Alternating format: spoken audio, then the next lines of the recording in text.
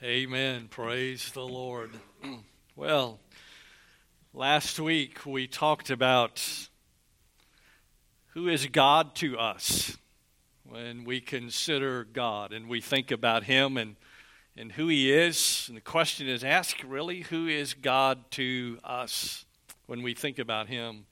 You know, one of the things that Scripture begins with, when you go to Genesis chapter 1 and verse number 1, we know the Scripture says, "In the beginning, God." Well, it all begins with Him. All throughout our lives as we know it now, God is still there. And matter of fact, when you go read the end of it, when things will come to pass in all of eternity, God is still there. And so when we consider that and we think about that and we think about that in our lives, where is God in our lives? Where does He stand? What's He a part of in our lives? What do we think of when we think about God and we see Him in relationship to our lives? Do our lives function around God? Is God got first place in our hearts and lives where He ought to have and ought to be? Because when you consider this, one of the things that we talked about last Sunday is this: we're fearfully and wonderfully made in the very image of God Himself. That's who we are. And so God in His holiness and God in His justness. If in the beginning there was God, and God is a part of our lives even today as we know it, and in the end throughout all of eternity, God will still be there, which we know to be the case. God does not have a beginning. God has no end. God has not changed, nor will He ever change. He's the same today as He's always been and forever will be. That's who God is. And since God created us and God is the one who orchestrated and put everything into place and put everything into place as we know it today, and everything functions according to the way God designed it and the way that God purposed and the way that God put it in place. So wouldn't it make sense today that God would hold and have first place in our lives, and everything in our lives about who we are would rotate around Him?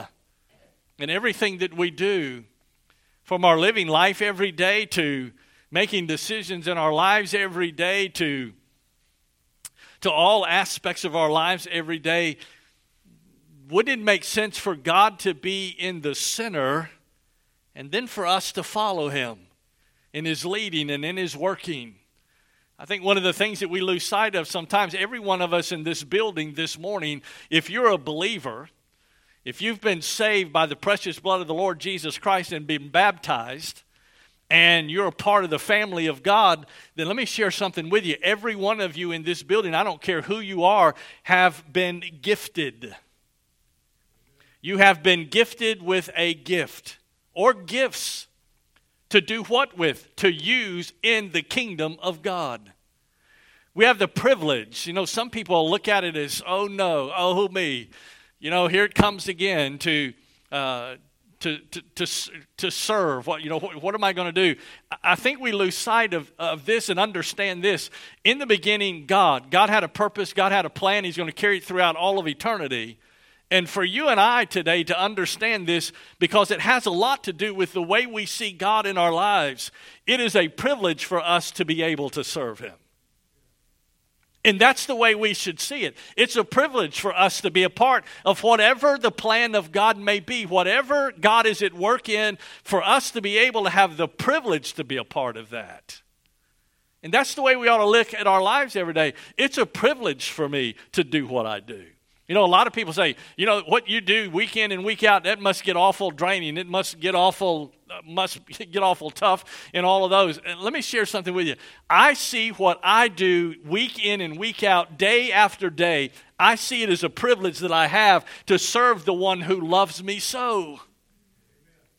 And even in times of difficulty, and even when things may not be going along just as smoothly as they can, and matter of fact, when you hit those bumps in the road and it seems like there's a mountain at the other end and there's just no way to get over it, God is always there, and it's a privilege to serve Him regardless of what the day or the hour may hold. But the question comes down to this. Where does God sit in your life? I mean, what position does God hold in your life? Does he have first place in your life and who you are? Do you seek every day to honor him? Do you seek every day that what you do brings honor and glory to him, the very one who loves us? So if we claim that we love him back, then one of the things that we ought to do is demonstrate and show our love to him by serving him with everything that we've got. I mean, that's who he is. Or is he not? Or is God to us a genie? And God is some genie that we keep over here in this bottle or in this lamp over here. And when things get tough and things get difficult and, things are just not working out, we're just not able to control it on our own, and our own human abilities just don't seem to be able to bring about what needs to be done. Guess what we do? We go rub on the jar or the lamp a little bit, and we bring up God and we say, oh God, I've got this, this problem, and here I am, and I need you to get me out of this. Or I need you to do something with it.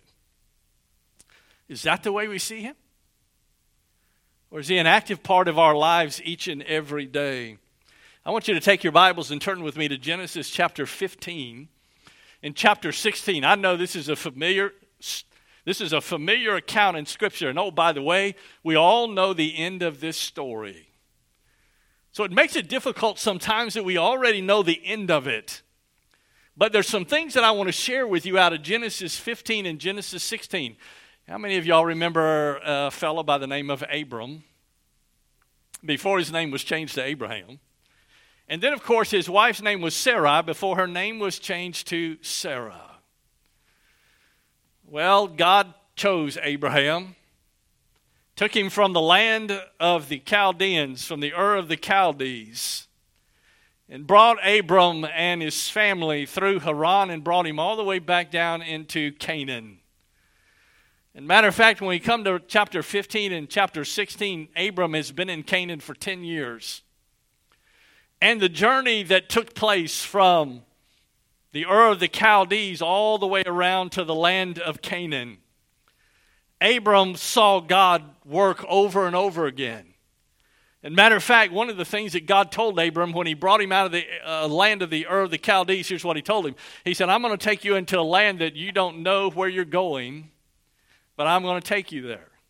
And Abraham packed everything up and he followed God. Genesis chapter number 12 is an interesting chapter because it outlines for us the covenant that God makes with Abram. What we refer to today is the Abrahamic covenant. And the Abrahamic covenant will eventually be fully fulfilled when we get to the millennial kingdom of Christ. But that covenant that God made with Abram in chapter number 12 had some aspects of that covenant. Chapter 15 and chapter 16 is going to reveal one of those for us. And we're going to watch and see what happens. But it's interesting the way God handles Abram throughout all of this, because in chapter 15 we have what I like to refer to in Scripture as reminders.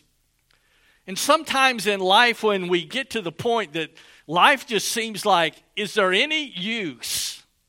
It seems like the harder I try and the more I do, and it seems like the more I try to press in, the worse things get. And my dear friend, if I could encourage your heart with something today, keep pressing in. One of the things that Scripture tells us, and we need to understand this, is we move toward the last days. I hate to tell you this, but things are going to get even more difficult. We've enjoyed the freedoms of being able to worship together and come to church and all of those, even in light of a COVID and all of these other things that have happened. But let me ask you a question. When it comes to serving God in our lives and who we are and where we are and the responsibilities and what we understand about God, what if all of a sudden come the end of this year, next year, we find ourselves in a state of deep persecution when it comes to the church and the things of God, and we find ourselves in a position and a place that we don't want to be? So what are we going to do? Are we just going to quit? I mean, we just stop? I want you to, if you can get your hands around something today, here's what I want you to understand. We wrestle not against flesh and blood. I think sometimes we also lose sight of the fact there's a spiritual warfare, there's a spiritual battle that's enraging around us today that you and I cannot see, but here's what happens. We see the results of it. We see the consequences that come as a result of that battle that is raging around us. And sometimes it's difficult. And sometimes we get so caught up in the middle of the circumstance that the only thing that we can see is the humanness of it. The only thing that we can see is the flesh and blood in front of us. And we lose sight of the fact that God is there. He's there. Well, how do you know that?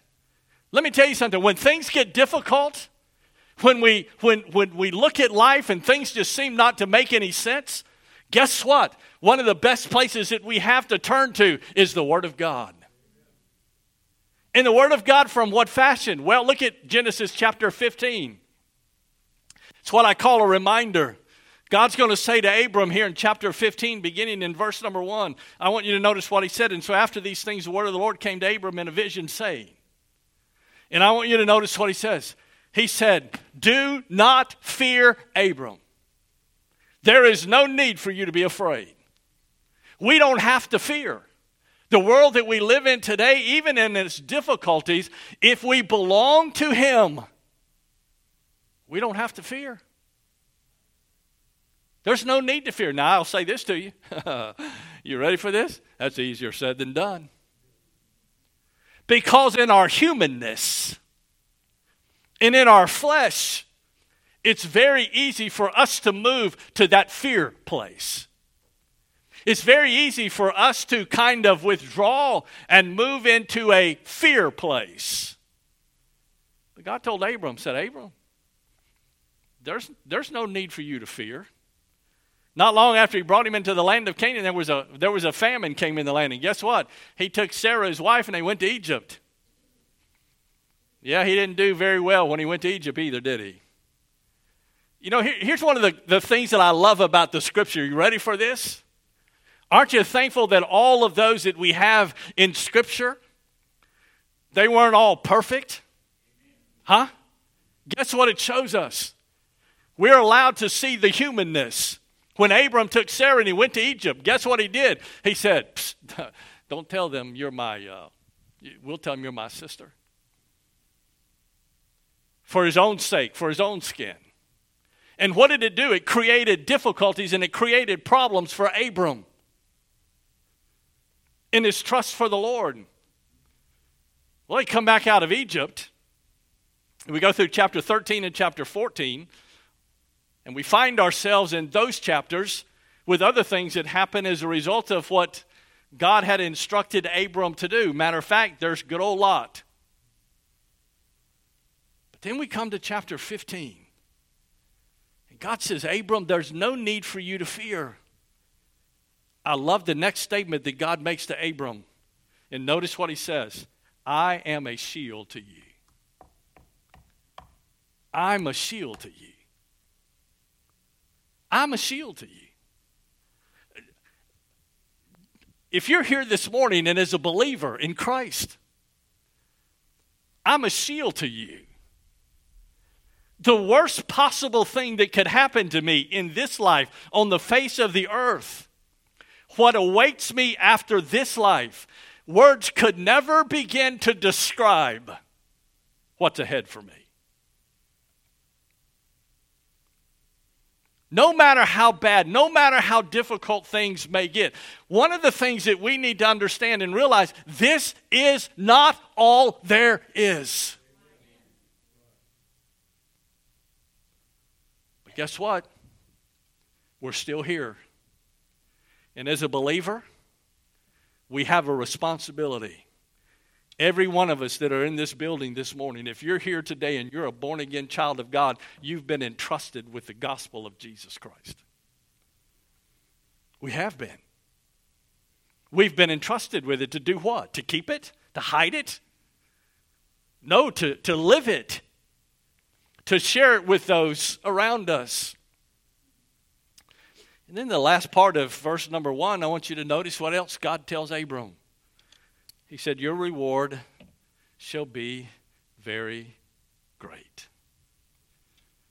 Abram said in verse 2, O Lord God, what will you give me since I am childless, and the heir of my house is Eliezer of Damascus? And Abram said, since you have given no offspring to me, one born in my house is my heir. Then behold, the word of the Lord came to him, saying, this man will not be your heir, but one who will come forth from your own body, he shall be your heir. In other words, Abram, guess what? You and Sarah are going to have a child. Really? You and Sarah are going to have a child. Well, when you go on through chapter 15, you'll notice that God reminds Abram of some other things. Look at verse number 7. He reminds him of something else. And I think sometimes we need to be reminded of this as well. I want you to notice what he tells Abram. He said, I am the Lord. And matter of fact, that is the name of God. It's the proper name of God. I am Yahweh. I am the I am. And oh, by the way, Abram, the I am, that's who I am. I am the one who brought you out of the Ur of the Chaldees. I'm the one who brought you out.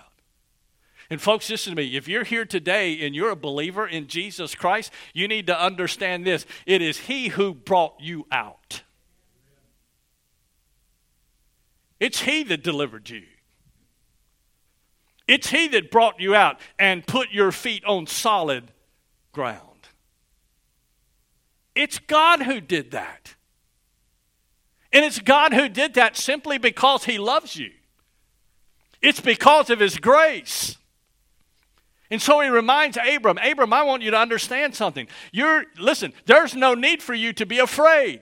He said, I am your shield. And as a further reminder, I'm the one who brought you out of the land of the Ur of the Chaldees. That's who I am, Abram. Don't forget that. And He tells him in the last part of verse number 7 to give you this land to possess it. That's who I am. And my dear friend, I think sometimes we lose sight of the fact that we need to understand that it is God. It is God. Not us, not our humanness, not our own human ability. It is God Himself who has given us life. But then you come to chapter 16,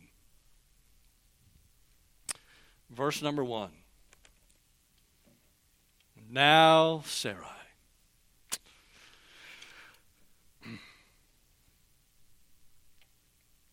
was childless, but she had an Egyptian maid by the name of Hagar, and we all know who she was and is. You see, it's in moments of impatience. It's in moments of impatience. Let me ask you a question. Any of you here this morning get impatient? Anybody? How many of y'all ever get impatient with God? All right, I'm going to ask you another question. How many of y'all how many of you have ever tried to help God out just a little bit?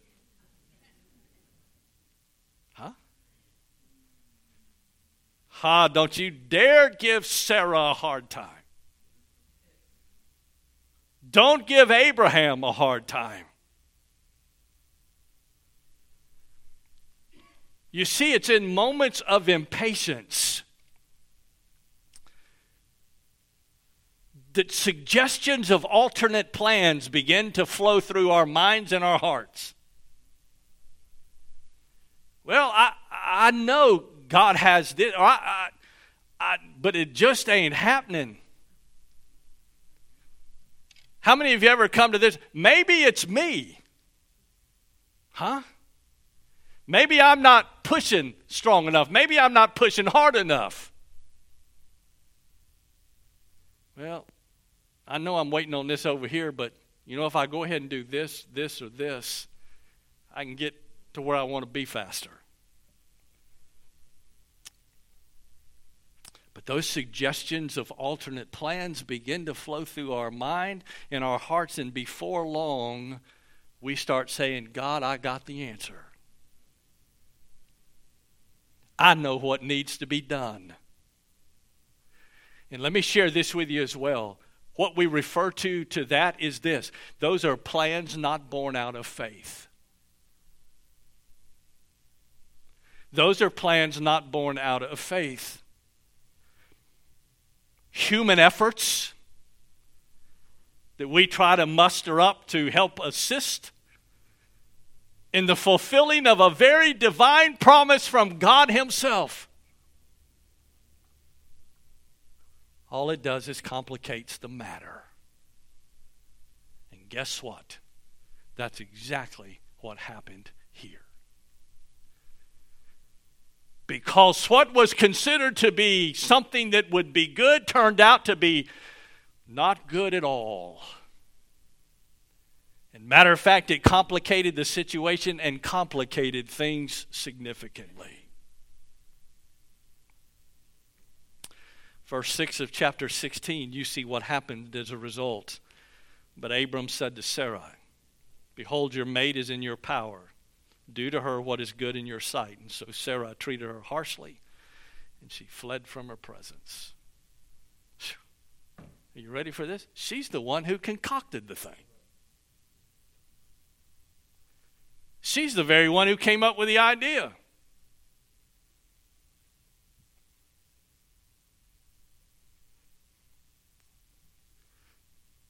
Brother Robert,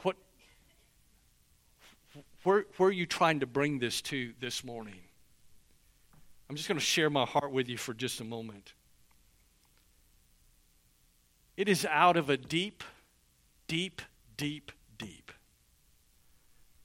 love relationship that we have as a believer, that the desire to win the lost and to serve each other and to give graciously emerges. Because let me share with you what happens. What we see at the end of the day is not our purpose, but it's God's purpose. And when we see God's purpose, it kind of changes our perspective on things. Because it's not about me. It's not about who I am. It's all about God. It's all about what His desire is. What does God want?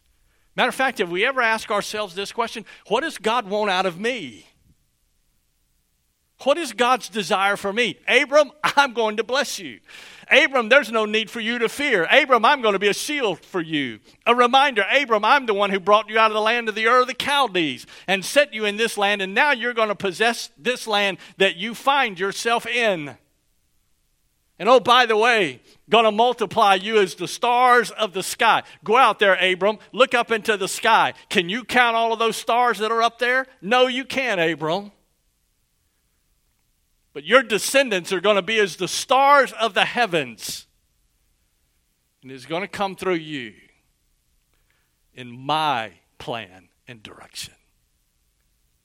But that's not the way they took it. Folks, listen to me. God is always at work. And He desires a people through whom He can work. Are you ready for this? Hold on to your seat, okay? You can put a seatbelt around you if you want to. But let me say something to you this morning. You never reach an age where God cannot use you. The only place that we get to where God can't use us is when we refuse to let Him use us.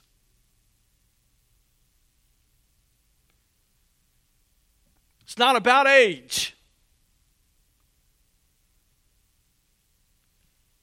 When you think about it, all of us who are believers here this morning, if you've been saved by the precious blood of the Lord Jesus Christ, then let me share this with you as well. Do you understand and realize you have been gifted?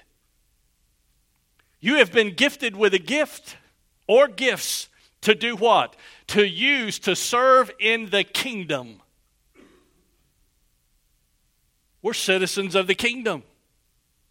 Every one of us have been gifted to serve. And if we see it and understand it as a privilege to serve and a privilege to be a part of what God is doing, then we will step up with all of our energies and being and say, God, here I am, use me. But it boils down to this. Do we want to be? Do we want to be? When God's people join Him in His power, when God's people join Him in His power, His plan and work is accomplished by His power and not by ours. However, when we attempt to do God's work in our own strength and strategy, then guess what happens? The results are always carnal failure. That's what they are. Why? Because they've been done in our own accord. And here's the way the process goes. Are you ready? It's called disobedience. Then comes the chastisement. Then comes repentance. And here comes obedience. You know, I think one of the words that it has become kind of, we don't use that word anymore in church. And that's the word repentance.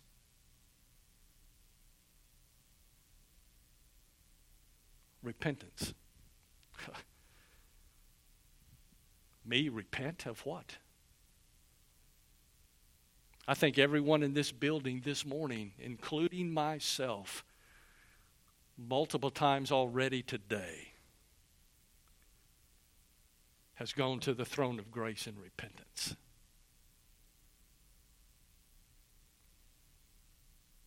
Repentance from what perspective? God, don't ever allow me to get in the pulpit and preach without you there first.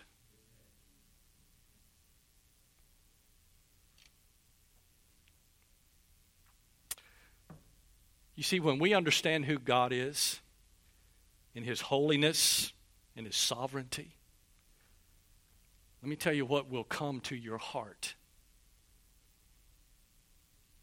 There will come a profound sense of brokenness and repentance of sin. It's what we refer to as spiritual awakening. And heaven knows we so desperately need a spiritual awakening today. But spiritual awakening is always born out of a heart of brokenness and repentance.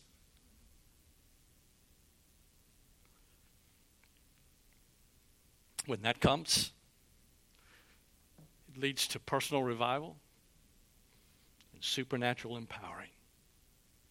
Let me ask you a question.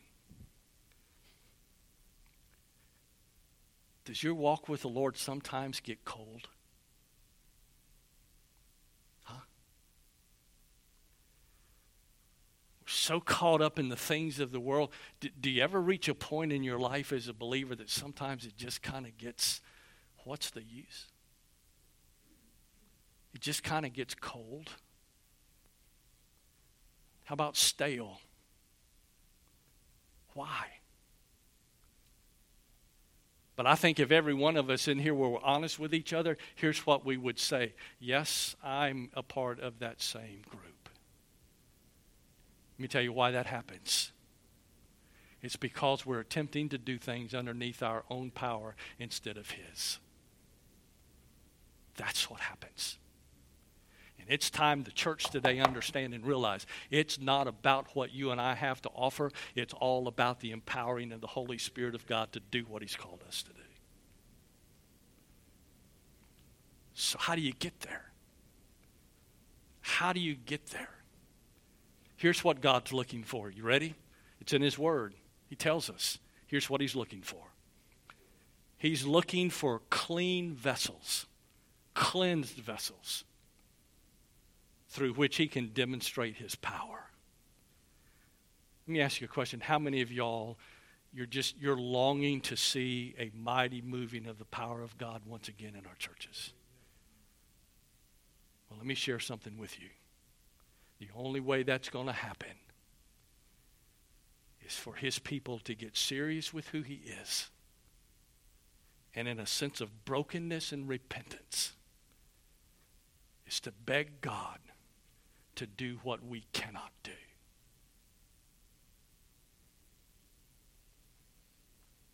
Say, how do you know that? Take your Bibles and turn with me to Acts chapter number 1. Acts chapter number 1 ought to set the picture for us. Jesus died on the cross, spent almost a little over 3 years with his disciples. His earthly ministry while he was here, they saw him over and over and over again perform miracle after miracle. They heard his teaching. But he gave them some very specific words. And he told them, he said, there's a day coming when I'm going to leave you. And when I leave you, but I must go. The only way that this is going to happen is I must go. And when I go, the Father is going to send the Comforter, the Holy Spirit of God. And the Holy Spirit of God is going to be the one who will guide you into all truth. It is the Holy Spirit of God who will gift us. It is the Holy Spirit of God who will teach us. It is the Holy Spirit of God who will point everything back to Jesus Christ. It is the working of the Holy Spirit of God that is the key. And he said, oh, by the way, after his resurrection and his ascension, he told his disciples when they're in Jerusalem, you stay in Jerusalem, you do not go anywhere outside of Jerusalem, and you're to remain there until the promise comes. Why do you think he told them that? I will tell you why. Because what was ahead of them next would never be able to be accomplished under human ability or power. The only way it could happen would be through the Holy Spirit of God himself. So you come to Acts chapter number 1, verse 4 and verse 5. And I want you to notice what it says.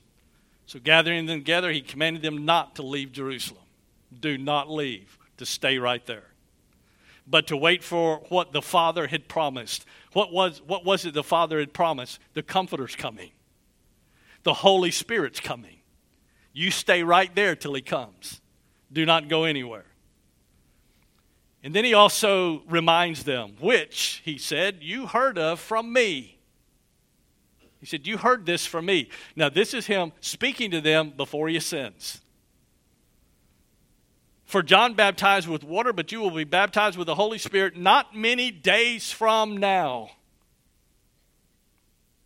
And then look down at verse number 8. But you will receive power when the Holy Ghost has come upon you, and you will be witnesses both in Jerusalem and all Judea and Samaria, and even to the uttermost parts of the earth. That's where you will be. That's what's going to happen.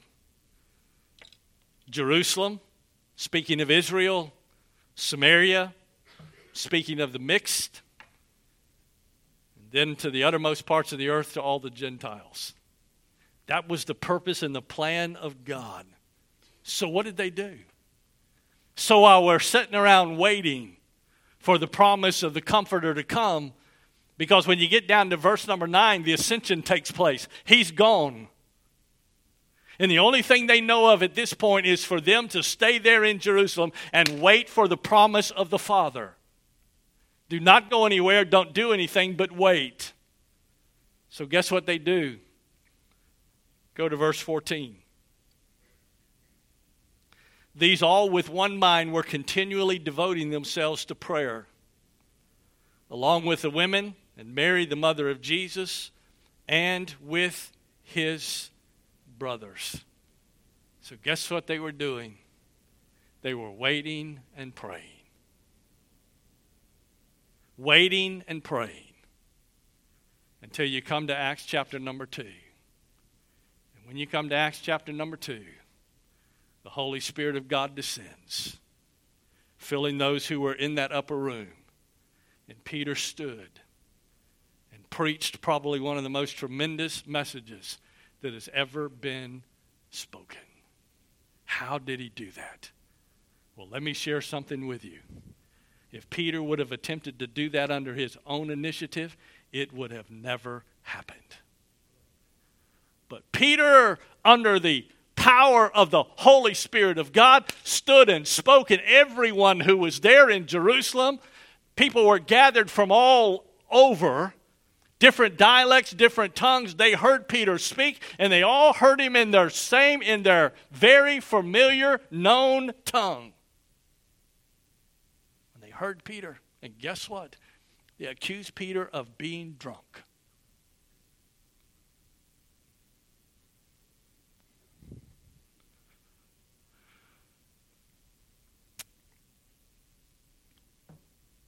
What you see in Acts chapter 1 is the importance of following divine instruction.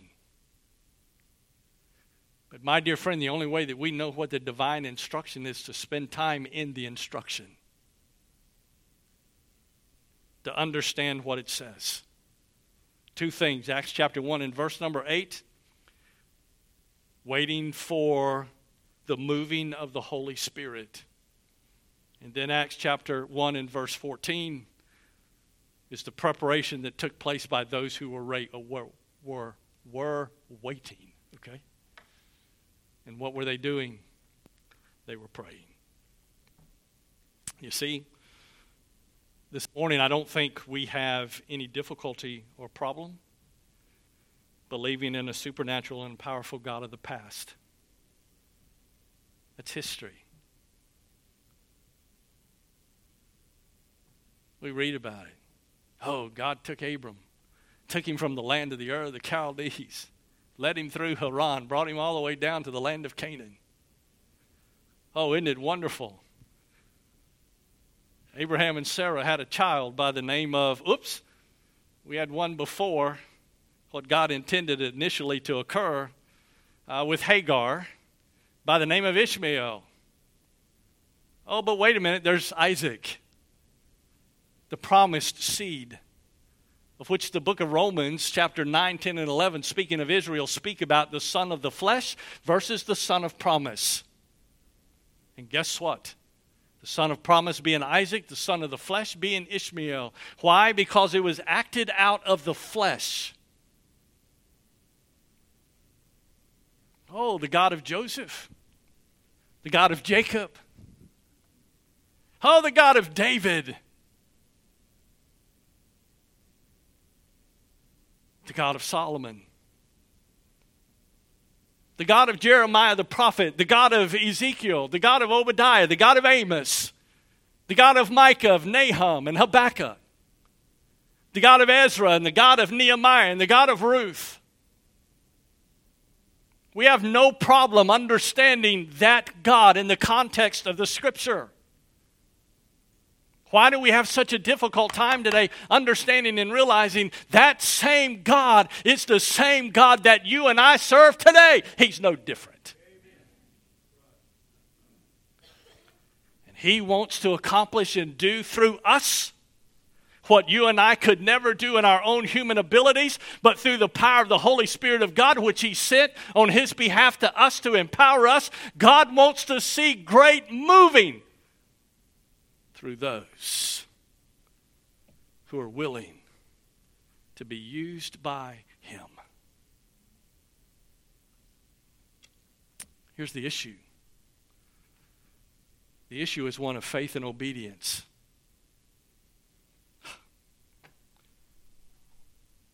Well, Paul even wrote about this in the book of Galatians. Here's what he said. He said, if you live in the Spirit, then walk in the Spirit. That's what we should do. But my dear friend, you can't walk in the Spirit unless you allow the Holy Spirit of God to have absolute control over you. That's why Paul, writing in Ephesians chapter number 5, said, be not drunk with wine where is an excess, but to be filled or controlled by the Holy Spirit of God. That's how it happens. And let me say this morning. And I hear this all the time. Well, we just don't have enough money. We just don't have enough people. We just don't have enough this, or we just don't have enough this, or we just don't have enough this. Well, my dear friend, from my heart to you this morning, let me share this with you. The problem is not our circumstances or lack of resources. It is a lack of supernatural empowering from God himself. That's where we are. For the church to have an impact on the world today, for the church to have an impact on the community, let me tell you what it's going to take. It's going to take a supernatural empowering of the Holy Spirit of God. That's what it will take. Is that your desire today? Let me tell you something. The desire of my heart is to once again to see God absolutely transform lives. Because you're looking at somebody who knows he can. But folks, listen to me. I can't do it by myself. It's going to take all of us. Are you ready to see a moving of God? Then it begins with each one of us individually as a church. Father, we thank you.